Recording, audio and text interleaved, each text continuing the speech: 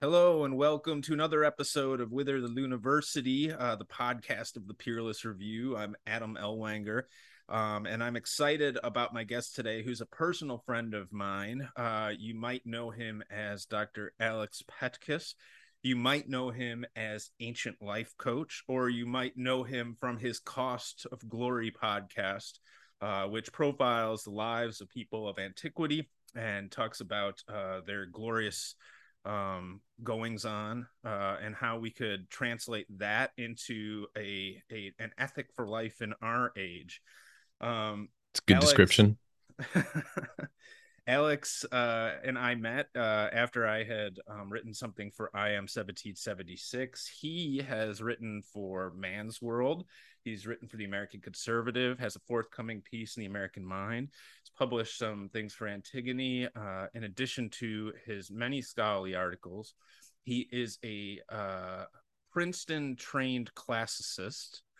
And on top of that, he had an assistant professorship at Cal State University, Fresno, and he had the balls to quit it. And I want to talk to him a little bit about that today. Alex, thanks very much for joining us. Thanks for having me, Adam. It's really a pleasure to be here. Yeah. So tell me a little bit. Classics is a strange field, and I don't know if you've ever read the book White Noise by Don DeLillo. But in that book, the main character, I think, is a professor of German, and he's terrified that people will find out that he doesn't know how to speak German. And similarly, I'm a professor of rhetoric, and I don't know Greek or Latin, but you do, and so I'm constantly in awe of your scholarly repose when it comes to all things classical. I wonder, how did you get into the field of classics, like, to begin with? What attracted you to that? Yeah. Well, it's a uh it's a long story. I'll try to condense it. I took Latin in middle school and high school in a very lackadaisical manner. Um I with little intention, to do anything serious with it. But I started to enjoy it like my senior year. I was a terrible student, but that ended up being a subject that I kind of pulled the nosedive up. Not terrible enough to keep you out of the Ivies as an undergrad, right? Well, I did my undergrad at Trinity University in San Okay. Antonio. So, and then yeah, I kind of pulled the nose up around my senior year of high school, and discovered I really liked Latin, and after that I was a pretty good student in college, because I kind of found what I wanted to, or found things that interested me, and one of them was when I got to college, it was music theory and music, and I was playing the guitar a lot and in the jazz band. I got the advice from my parents to just kind of pursue your passion, which is terrible advice almost always. So, but I did it, and I was doing that, and I was double majoring in music, and communications, and actually we had a pretty good rhetoric program at Trinity, and it was in the rhetoric program, and communications at Trinity was like media theory on one half, and then like rhetoric and public speaking on the other half. And so I first read basically anything of the Greeks. I guess I read like the Iliad in high school, but very lackadaisically, and didn't like it. And then we read Plato and Aristotle in a classical rhetorical theory class, and I was like, oh, this is actually really interesting. And so I happened to be reading a lot of church history at the time too. So I was just reading a lot of subjects that interested me, and I became a more serious Christian when I was in high school, and so I was interested in like delving more into that and the history of Christianity. And I was raised in the Greek Orthodox Church, so there was a very historical component to it, wanting to go back to like, how do I explain to my Protestant friends like why we do all the things that we do? And you really have to go back deep for that. And so I was kind of, it scratched a lot of itches for me intellectually, the things that I was just curious about. And the short story is, I mean, I started taking ancient Greek when my junior year, because there was no other option for learning Greek. I wanted to learn modern Greek so I could connect with my heritage. We're been in America for like 100 years. And I thought it would be just like a side thing. But, it ended up, I suddenly realized, oh, if you learn ancient Greek, then you can read the church fathers, you can read the Bible, you could also read Plato and Aristotle and like understand these works better. And I had a very charismatic, intelligent, brilliant teacher at Trinity, who's a younger guy, just like 10 years older than me. And he kind of became a mentor to me. And so I think it was taking that class with him and really seeing that classics was something that I really loved about music theory is there was a kind of rigor and a method and a system that I just really just that appealed to me. It was something I could master and a skill that if I mastered it, then I could go on to, maybe go into a graduate program and get paid for a while.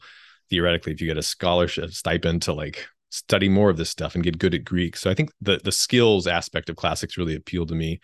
And it also, wanted to be a better public speaker. And, that's what the sophists promised. And so there's so many different angles in classics. You can study church history, kind of, if you just read about the, history of the Roman Empire.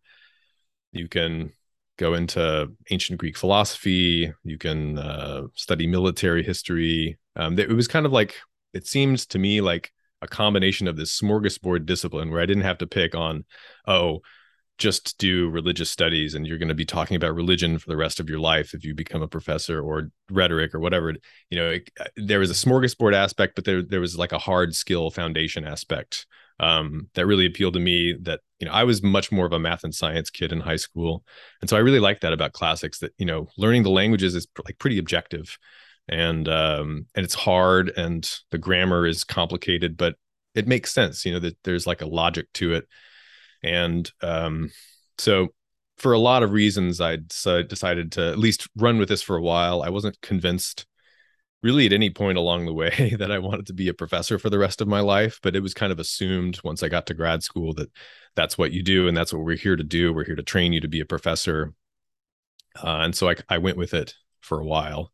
And that's sort of how I ended up kind of pursuing my interest and falling into this groove. So this is since I've known you, one of the things that's fascinated me. You're some years younger than I am, and you had acquired a tenure track professorship at a good research university. You had a good publication record. You probably could have been tenured. And it would have been a cushy job that you could hold for the next 30 or 40 years. But you decided not to go that route ultimately. And I want to hear about, did you quit the university or did the university quit you? And what were the factors that contributed to that decision? I got a job at Fresno State, and I was really excited to get it. My friends were saying, "Oh, that's a great starter job," you know. And it was. Hang on one second. Sorry. Sure.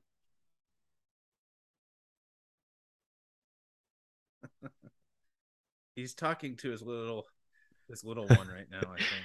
Yeah, the joys of working from home. Mm-hmm. Um, but so I but we really liked Fresno. I liked being close to Yosemite and Sequoia. In my department, they were nice and just really like sane. I was in the like modern languages like Spanish and Mm-hmm. Portuguese, French, kind of modern European languages department. And yeah, it would have been really easy to get tenure. I'd done most of it already, and but I I I think the short story, well, so the immediate cause rather was, we were both from Texas, and we had a daughter. that just tried to walk in the room right now. But we just had a new baby, and we were thinking about what the next 30 years was going to look like. And I would have been comfortable kind of settling down in Fresno in a lot of ways. It's like, I don't really believe in like, you know, pro athlete approach to the academic career necessarily, where you just like ping around until you're nearly 50 and you finally get the coveted like Northeast liberal arts school cushy job where, I'm not from that culture really. And so um so and I had a job opportunity here. I should say that made it a lot easier. It's a family business that I'm working at now. Here is Houston. Here in Houston, yeah, in the industrial paint industry, it's completely different. And so like I had this other opportunity to come back home and work and make an honest living. And that was kind of what enabled it. I think I'd sort of gotten disillusioned already with academia. The other really, the simplest way to put it is I really enjoyed classics too much to I don't know. I really believed in what I took to be our mission as classicists. What's that? Well, I took it to be our job is we're the people who know the classical languages and understand the ancient, Greeks and Romans.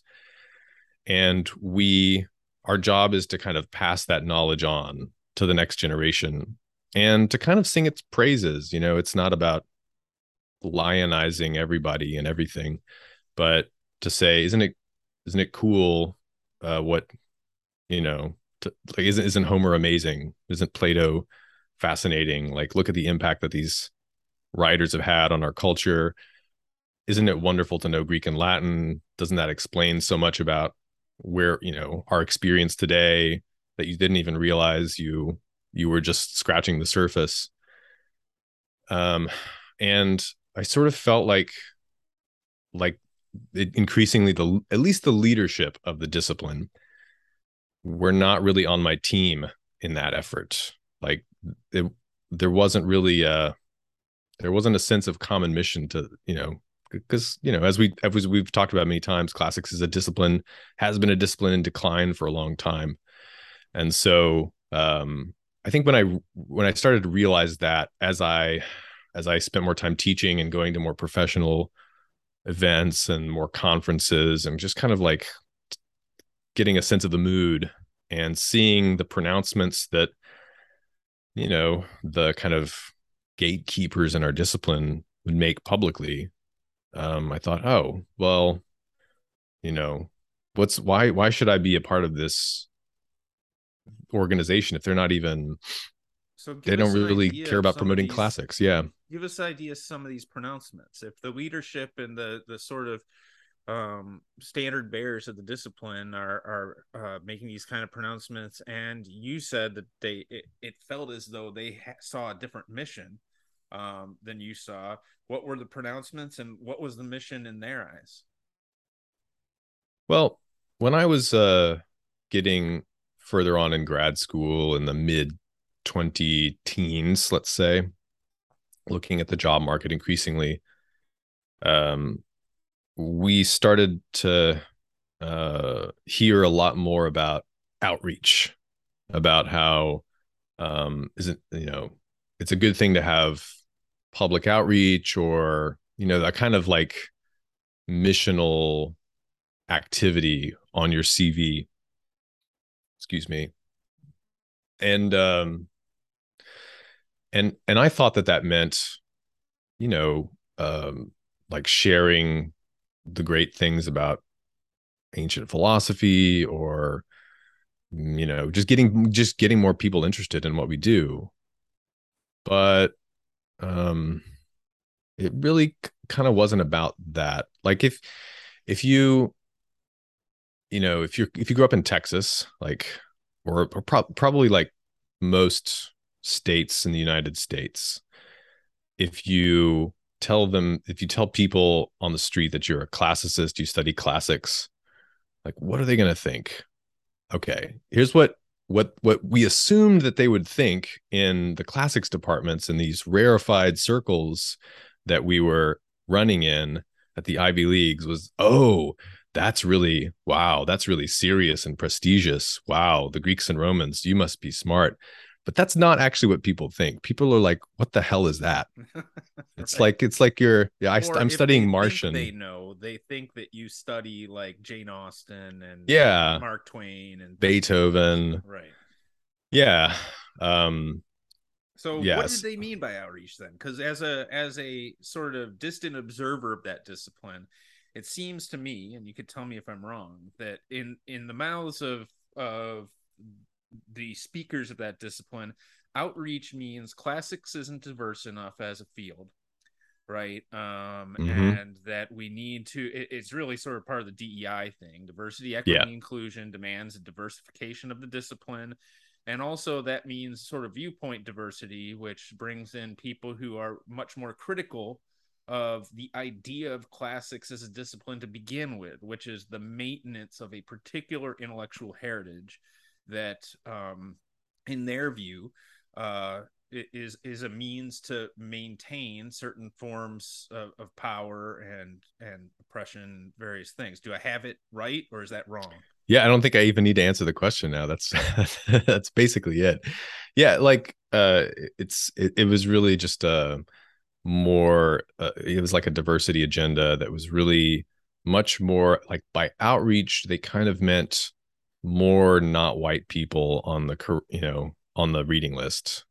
And that the assumption was that that was what more people were interested in. A Well, pretty big assumption. what does that look like? Like in a classics department, how do you de-white the reading list? I mean, that's going to Mm. be it's a big, pretty big task, really. Yeah, it's not easy. Well, one way is to say, I'm going to cough here, excuse me. One way is to say, Greek and Latin is not really what the classics, that doesn't exhaust the classics. So, what Princeton recently did, kind of, I think a lot of people know this in academia, they removed Greek and Latin as requirements to get a classics degree, I didn't know and that. for undergrads. And their justification for this, or their explanation for this, when they were challenged on this, was we don't want people to do less Greek and Latin. We just want them to also be able to do other things like Sanskrit or Aramaic. Akkadian, Aramaic, and yeah, so on and so on. And I think that those languages are fascinating. I mean, I studied some Syriac and Arabic, and when I was in grad school, and great, curious people want to do other stuff. That's great, but and like studying the Persians more seriously, and the Ethiopians and the Egyptians, and how they interact with the Greeks and Romans. And I mean, there's a lot of stuff like that that's just in the canonical texts, like Herodotus, and Yeah. you know, um, Well, and it's on and on also and there's on. this assumption that Greco-Roman texts are somehow white, and Right, it's like you right. you take somebody like Augustine, and it's like, well, is Augustine white? I mean, he's an African, right? Mm-hmm. He's not black African, Right. but that it seems as though that like when we look at Augustine, we don't see diverse, we see tradition. Um, Yeah. Yeah. So like you can kind of point to these many examples of how we're not so white, but that's not really satisfying to just redefine, the canon. Like, you know, the Greeks aren't as white as you think. They don't care that much about whiteness, or they don't care about race as much, or at least not in the same ways as we do. They certainly care about, Greeks versus barbarians, and they think they're superior. Like everybody thinks that they're Greeks versus superior. non-Greeks, right? Like Mm-hmm. they have a Yeah. sense of themselves as contrary to our society, they don't have the oikophobia, right? Mm-hmm. They don't hate themselves, Right. which is of course the problem, I assume. Yeah. That's yeah. Well, um, so one way to do it is to, try to expand the languages. And I think that's kind of one of the problems with that is um, if you started in your freshman year with ancient Greek and you just did, ancient Greek every semester of every year of a 4-year degree, by the end, if you're just doing the classes and not like busting your ass in the summer with intensive summer programs, but just doing the classes, like you're not really going to know ancient Greek very well at all. And it's really hard to learn these languages. It's really hard to master the cultures, to say nothing of doing Latin at the same time and trying to, read some of the text and translation and master the kind of knowledge that it takes. It ends up being just a really thin smattering potentially of a bunch of just old things without really having kind of mastered anything. And I think that that's really unsatisfying for a lot of students. And so that's like a problem with trying to diversify. Is it's really, you kind of take the challenge out of it in a lot of ways by you lower the standards inevitably. But the other way that, that the outreach, let's say, or, in outreach defined as kind of like diversifying the curriculum works is just studying the topic of race and gender and these like identity, what I would probably call identity politics issues in antiquity. And if you begin with the fact that those aren't really the most important things to these people for the most part, you end up kind of talking about peripheral issues a lot. And I took a whole seminar on race in antiquity as a grad seminar. Part of the reason I wanted to take it was because there was a free trip to Israel in that packaged in that course. Good deal. So it was kind of like it was like a field trip seminar. So that's my, not so I wasn't that interested in the subject, but I wanted to give it a chance. And I ended up just being more convinced that it's a really boring topic, that the people that, I don't know, that it's not that interesting a story. Like the race is kind of, they're aware of skin color is a way of identifying people of a different race. But then again, they're darkish Greeks and men are dark and women are light. And, race is a social construct and yet it's got a biological basis. And so, I don't know, like it's all kind of common sense at the end of the day. And I don't know, we could have been spending time talking about like the Iliad's contemplation of human mortality or what is truly valuable in life. And I don't know, this just seems like you kind of skirt around what's really profound about the greatest texts of the ancient world. This is one of the problems in the field of English too, is that rather than teaching texts, right, and teaching aesthetics, right, what makes this text a great text, what makes this text a beautiful text, what happens in this text, the entire discipline is taken over by a kind of presentism that says, what can we make this text do, right? Mm-hmm. Like how can we enlist this text in the service of this or that ideological project? Or if we can't, then the trajectory becomes criticizing the ideological project that it does serve. And it sounds to me like the way you're describing it, the classics has kind of been taken over by this presentism too. That it's no longer about sort of a clear-eyed assessment of what the inheritance is that was bequeathed to us in these texts, that rather it's about what can we make them do? How can we use this? Yeah, that's interesting how you put that. Excuse me. So like one of the ways that it's formulated often in our discipline is people come to classics to get away from contemporary issues. They want to enter another worlds. They want to have this kind of contemplative space where you immerse yourself in another culture. And, unlike with the modern language, you can't just go there you have to immerse yourself through deep study and through kind of um sympathizing with the culture. And I think learning the language is a really important aspect of that. It seems like that you're saying that people come to classics often seeking an encounter with the unfamiliar, and Mm-hmm. the way that the kind of newbies in the field now are doing it is familiarizing the unfamiliar, sort of Mm-hmm. reinventing it as something that's much near to us, which kind of kills the exotic and the the foreign elements of it. Yeah, and it's if the object is to find, okay, for example, like, you know, a queer interpretation of Catullus, where you're kind of like looking at male desire and Catullus is, like making fun of uh people for their, homosexual habits, and like threatening to commit homosexual acts on people to, to like shame them and stuff. And they're like, if you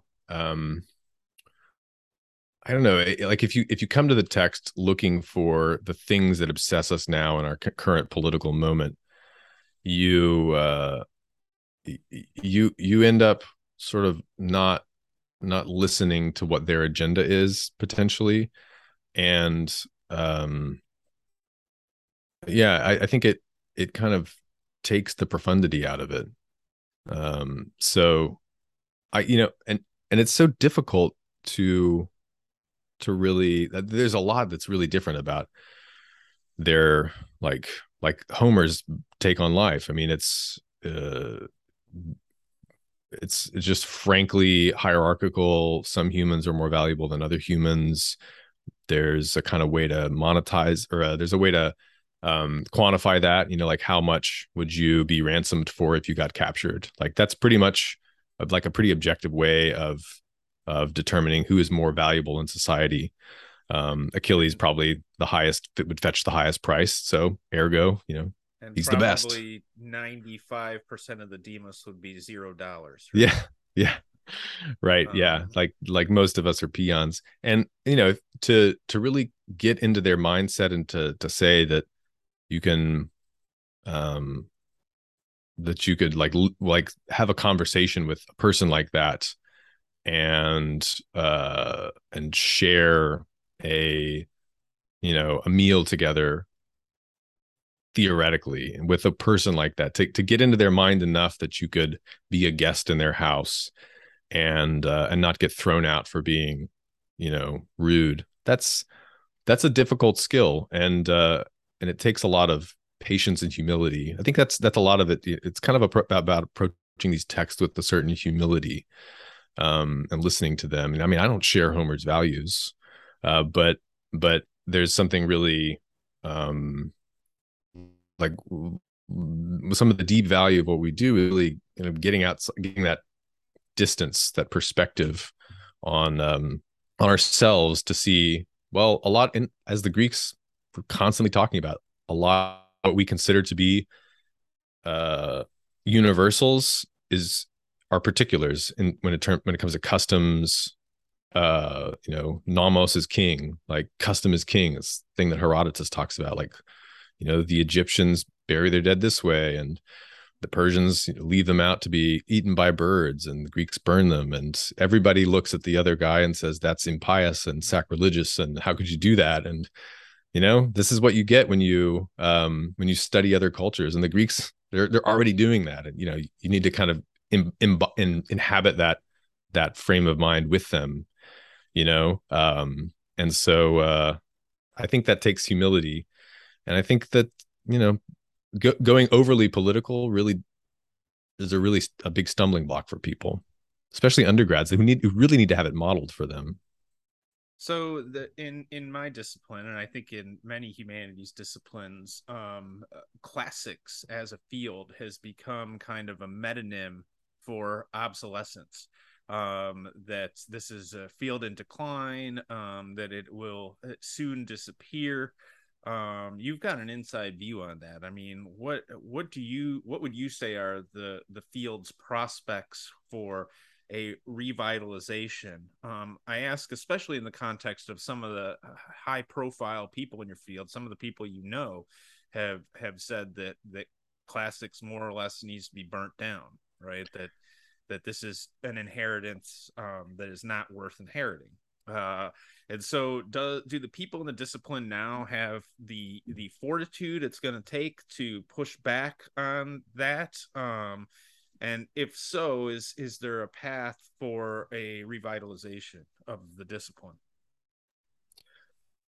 The decline of classics has been um it comes up again and again in this country because the kind of starting point is around 1900. It used to be that the Harvard and Yale and Princeton would require you to pass a Greek and Latin exam before you even were admitted. So, all the founding fathers and so on, and anybody college educated up to that point, and other universities, as I understand, had similar standards. So that was dropped. That requirement was dropped in the night around 1900 as a result of the progressive view, the progressive movement that's associated with somebody like John Dewey, where that's the past. America's the future. We don't really need that. It's fine, but like, let's not make antiquity the priority. That's like an old world kind of way of, and we're trying to create the new future. And we have to study these new great sciences like psychology and sociology and free up space for. Well, they've bequeathed us such gifts. Mm-hmm. And that really accelerated with the cultural movement of the 60s and 70s, where you just saw schools closing down their Latin programs, high schools, and the trend has been down, down, down for so long, and it's accelerated, and especially in the past, I'd say 15 years or so.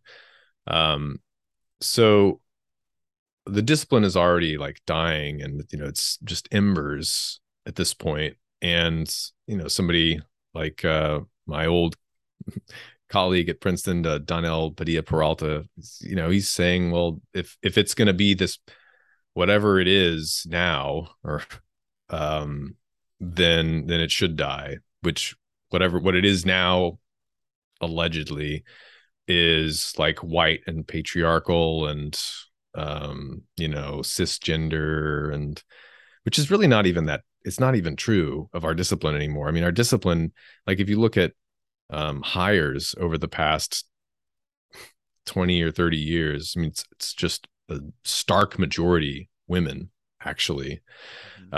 This is not a male dominated field by any stretch. And so I think then you go, well, there's a kind of a patriarchal attitude towards the sources and the text. And there's like we are kind of the quintessential patriarchy discipline. We're the patriarchy of Western civilization, right? Like the most normative, the most like elite. We were at some point 120 years ago, but not anymore. We're pretty much dead in the water. And so I think the outlook is bleak for classics at a university level. But there's this interesting like revival of interest in classical education that you see happening kind of organically outside the universities, outside the public schools, charter schools to some extent, private schools, and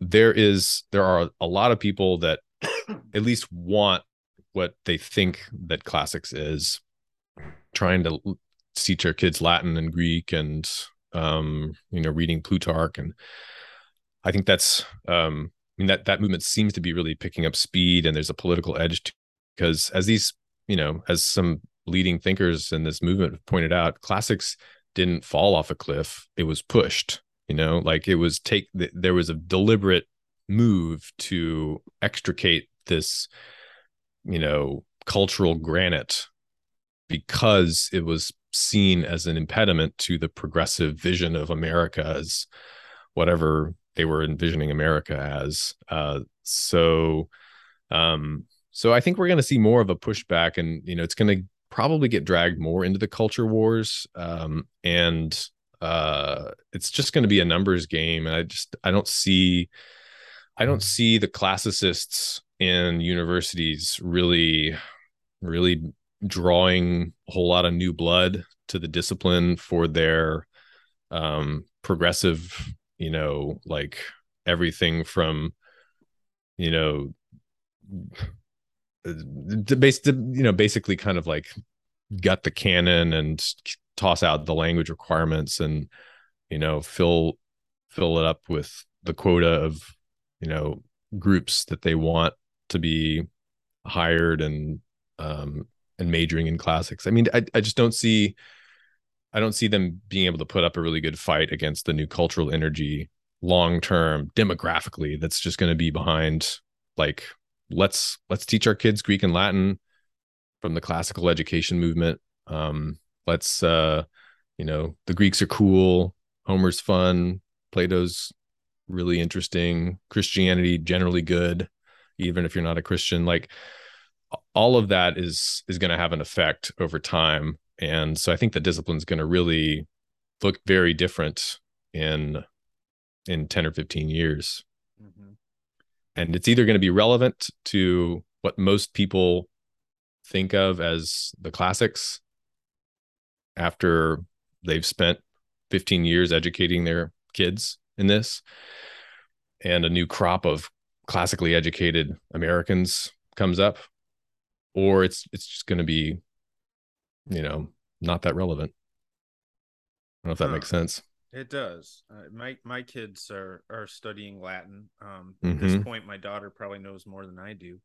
Um, that seems to me kind of tragic. I wonder. You said that that your discipline is sort of predominantly female now.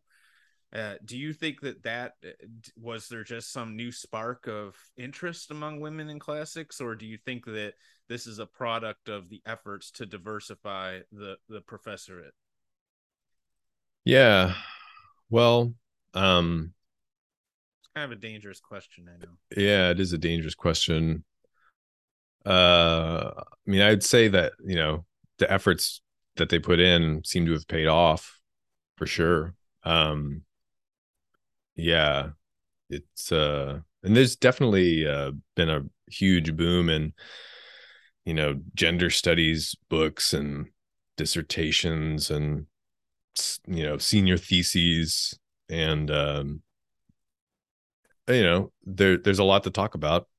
Women made up probably about half the population in antiquity, and they had their own experiences. They weren't authors very often. Sappho, a good notable exception.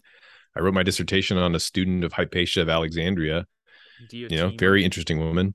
Diotima and Plato's Symposium, and many, noble Roman women who impacted history. And so, Aspasia. mm-hmm, mm-hmm. So there's a lot of interesting things to talk about, but you know, uh, and so I think there's been a lot of effort made to appeal to women, to make the curriculum appeal to women, and it's come at a cost of, a big kind of feeder subject for what we do has been military history, the great battles and the great commanders. And that's just really uncool now in classics departments. To Like, the military historians don't get jobs, or they're not seen as relevant, and they end up leaving and working in finance, and then writing popular books maybe, or whatever. I mean, and so the military history talent is fleeing the discipline, uh, which is a shame, because that's always going to appeal to energetic young men who go on to make money and fund classics programs. I mean, there's a reason that it was constituted the way that it was,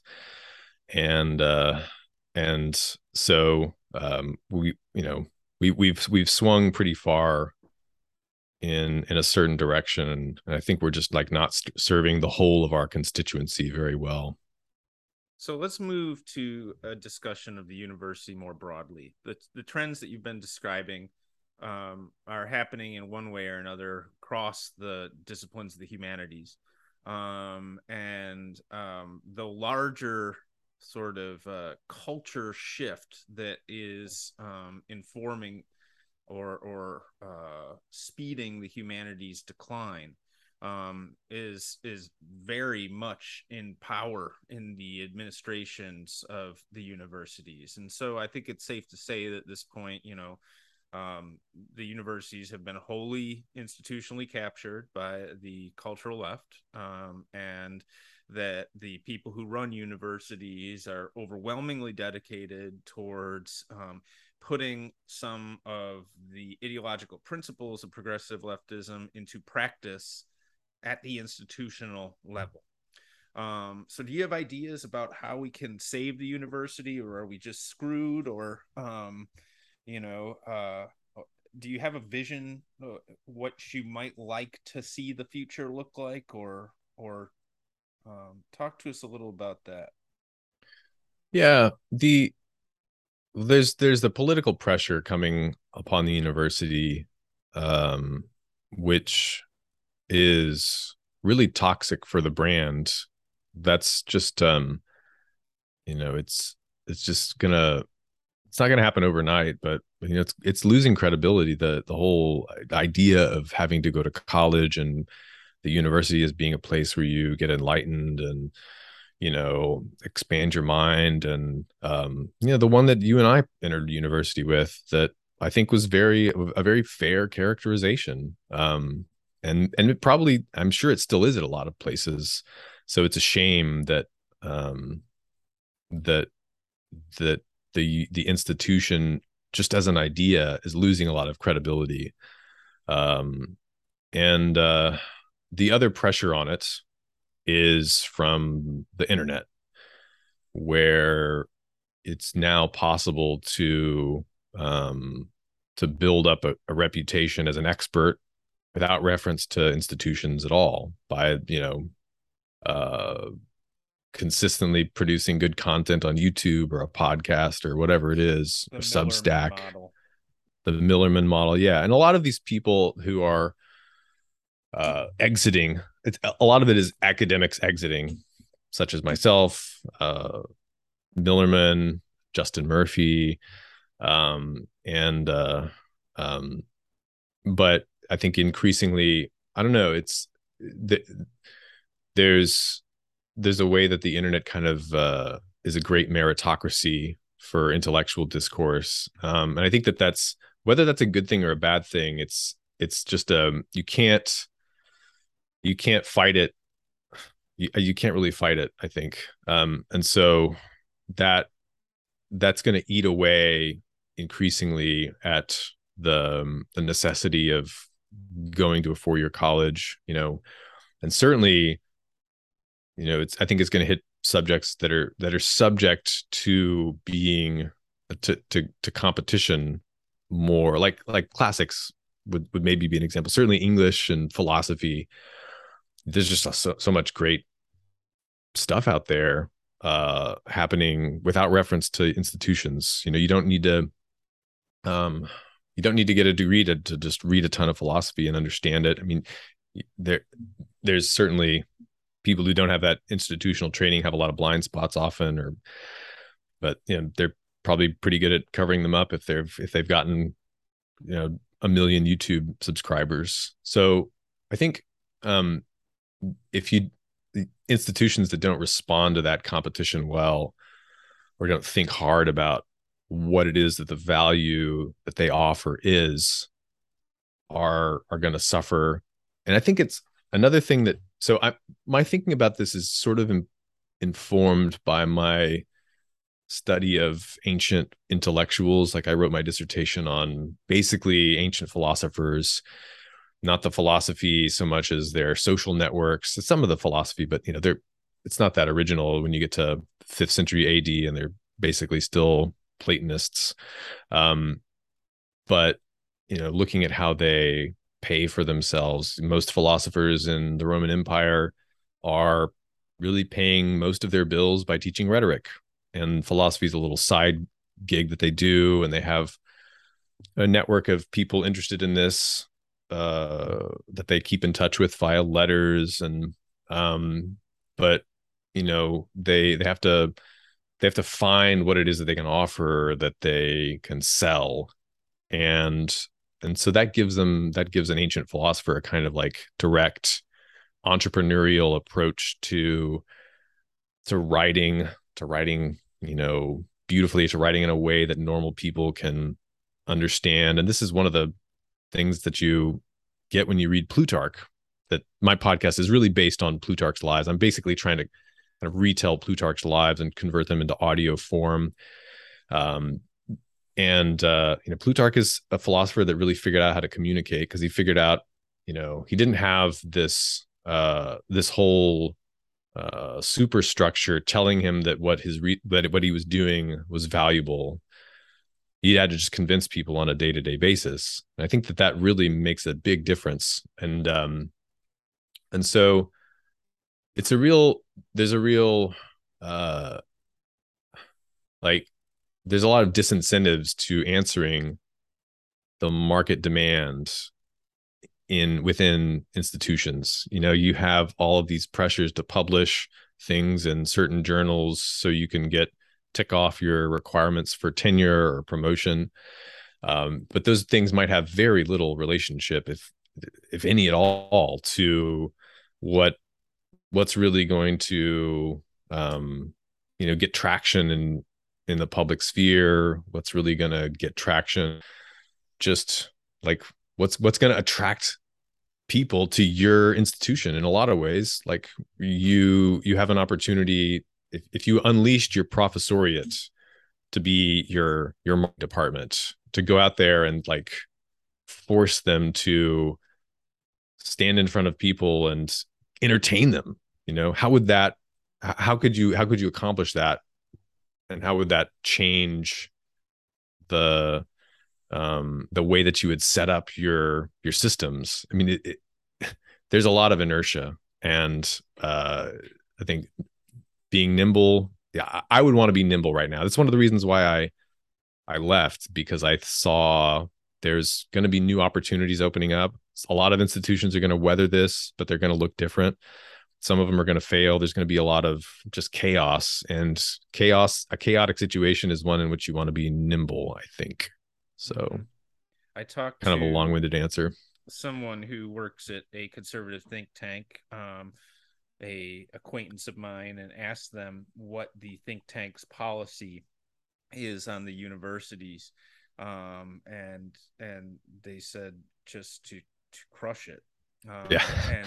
And I said, well, then what about people like me? And he said, don't worry, once it's rubble, we'll go through and pick up the gems. And I sometimes I think that that's what has to happen. But you're right, like, and part of the problem is, and this is why I think the universities are going to fail, is so many professors have never had to give a moment's thought to what they have of value to provide the general public or people who aren't academics. I mean, they've been in the system where it's just presumed by the institution that it has value for its own sake. Mm-hmm. And when they're asked to make it real for people who have limited time, limited money, and a limited attention span, they have absolutely no ability to respond to the demands there. Yeah, like if you think about like how much more does a finance degree cost than an English major? Like at a lot of places it costs the exact same amount. Yeah. Well, how much more does how many more credits, like I don't know, how much more do you pay for 3 physics credits than you pay for 3 gender studies credits? Like you pay the same amount typically for the lab fees would be the only difference. Yeah, lab fees, and so there's a kind of like mystification of the real economy that's going on there. And I think that's really detrimental Like, I'm not saying that physics is worth that much more than gender studies. I'm saying you don't know really. Mm-hmm. You're not really in contact with the financial decision making process of your consumers, and so I think that really that shields you from a lot of feedback. And I'm not saying criticism, I'm saying feedback. Like if you want to have a successful enterprise, if you want to innovate, you need to have real feedback. You need to really know if what you're doing is working. And so like that I'd be looking for that right now if I were still in academia. I'd be trying to find ways that I could get real feedback. And if I were an administrator, trying to find ways that I could really, you know, import that into the incentive structure somehow. Mm-hmm. But that's very difficult to do. So you're still making moves. And I described your podcast, Cost of Glory, a little bit. It's fantastic. People can find it on Twitter, and you on Twitter, I think, at Cost of Glory. Is that right? That's right. Yeah. If any podcast platform, it's on there. So tell us a little bit in your own words about.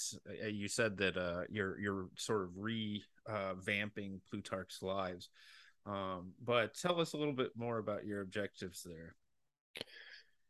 Well, I'm hoping to uh, make Plutarch's Lives more accessible to regular people. It's it was like the second most popular book after the Bible in the 18th century in America. Just a very influential text. Excuse me. Um, and it's I think telling stories about great statesmen and commanders and orators is like it's like a spiritually uplifting activity. And Plutarch's Lives are just incredibly entertaining. They're very like um kind of scene worthy. There's lots of famous paintings made from these like famous scenes of Plutarch's Lives. They're very Hollywood at times. And but if you just listen to them on an audio recording, they're kind of dense and there's a lot of names and places that you don't know. And you can read them if you have time to just sit down and read them and look the things up. You could get through them pretty quickly, especially if you have an edition that has notes. And it's not like they're just forbiddingly hard to get through, but I wanted to make a version of Plutarch's Lives in a way. I'm retelling them in my own way with like modern narrative techniques and just a little bit of sound effects and music, just a and You've also got uh the voice for it. I mean, your voice has a very sonorous quality. It's not like my crooked Great Lakes accent, which barges into things that I say here and there. a lot of times I get your voice just puts me to sleep in a good way, in a good way. Well, I have to say, I think the editing on it is really good too.